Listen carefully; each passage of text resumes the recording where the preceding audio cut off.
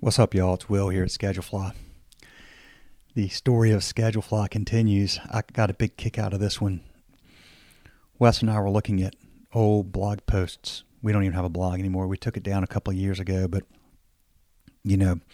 early on, so I started in the fall of 2008, and I read the blog post. I'll read it real quickly, or some of it here, that, was written when I was hired in. All this stuff was designed for, I guess, like PR and trying to look official and so forth. So anyway, the title is Online Restaurant Scheduling Leader Schedulefly appoints Will Brawley as EVP. Okay, right there. First of all, online restaurant scheduling leader. That phrase, I'm sure, was, we were trying to use it and use it as much as possible, and blogs would create, natural good search results, and you needed that search term because that's what people look for, online restaurant scheduling and so forth. So we have that in the title, and then it's got my name, and it says EVP as an executive vice president. What? First of all, we don't even have titles.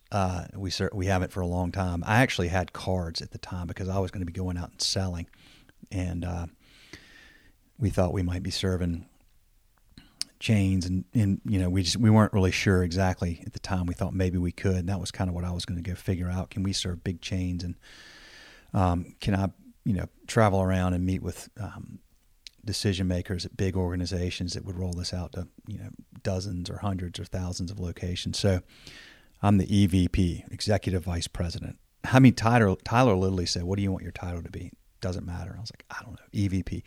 Well, that came because all three of us, and all five of us here, actually used to work at a company that sold to banks, and that was a common title at a bank, and it was a title that would resonate with them, but nobody cared about that here. So, but I'm the EVP, and let's see here. Let me read this thing. We are proud to announce the addition of Will Brawley as our EVP, focusing on sales, business development, and the customer experience. Will brings over a decade of client-centered executive experience to the team and is expected to help build on the strong industry momentum Schedulefly has garnered in 2008. Now, here's the best part. It's a quote. Like I actually said this. Quote, "Restaurant scheduling is undergoing a transformative shift from Excel and paper to the web. I'm excited to work with Schedulefly's hundreds of current clients and tens of thousands of restaurants out there who are just awakening to the operational efficiencies and ease of use of web-based tools like Schedulefly," end quote. And then it reads, "Notes, Brawley." "We at Schedulefly are honored Will has chosen to lead our business development and customer experience teams. We know our clients will reap the rewards from this decision." And then it's signed the Schedulefly team. What is that? We would never write something like that now. This is something Wes and I talk about a lot, and he really has nailed it. I mean, who would talk like that in real life? Like, you see a lot of PR things and corporate announcements and things that you find, that are written in newspapers and magazines and wherever you would find any sort of corporate communication. Certainly their websites, their press releases. Nobody talks the way that was written. And I certainly didn't make that quote. We wrote the quote to make it, who, come on. It's hilarious. Thank goodness, we realized early, that's not who we are, so why don't we just stop pretending? I don't need a business card. I don't need a title. We don't need to impress anybody. We don't need to look bigger than we are, because we're not. And authenticity matters. It matters a lot.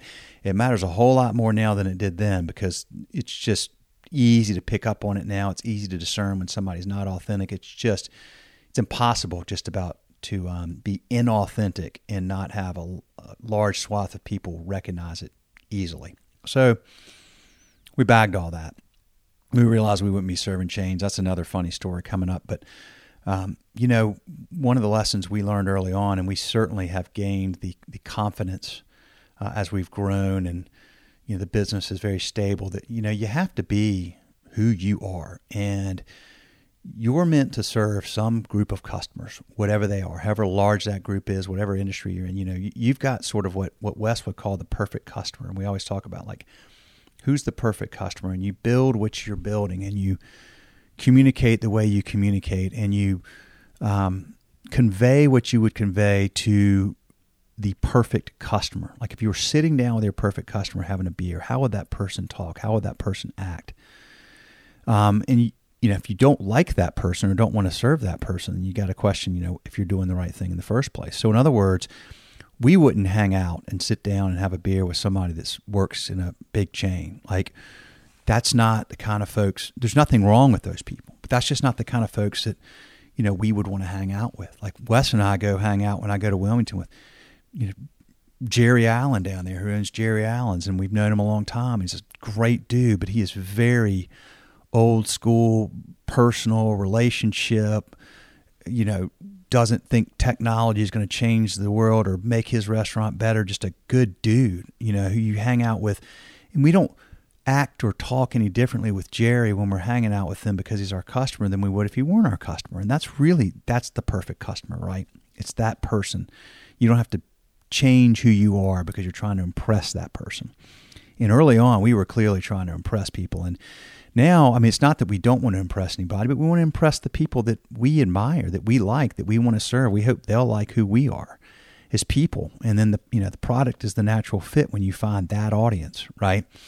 The second we try to go outside of the world we live in of independent restaurants and customers, some percent of our customers in other industries or maybe, franchisees or whatever, but people that like simplicity, they like authenticity, they like honest communications, they don't like BS, they don't like corporate-minded stuff, they don't like flashy VC-backed businesses. They just like who we are and what we do and what we stand for. And that matters. And it matters so much to us, and it matters so much, I think, in any business now to be successful. You got to be honest and authentic.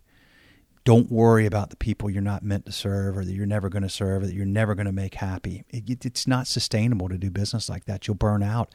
Even if the business is successful, you just won't be able to take it. So, but it's a big lesson that we learned, and that's why I'm sitting here laughing at us, at the way we had kind of, early on tried to figure out how to do this. There'll be more of these stories along the way, but it didn't take us that long to really start to figure out, this is who we are. This is what we're meant to do. This is who we're meant to serve. This is what makes us happy, and this is what will enable us to do this for many years. And here we are, 14 years in, since April of 2007, this business was started, and still love what we do. So, hey, thanks for listening, and more coming soon.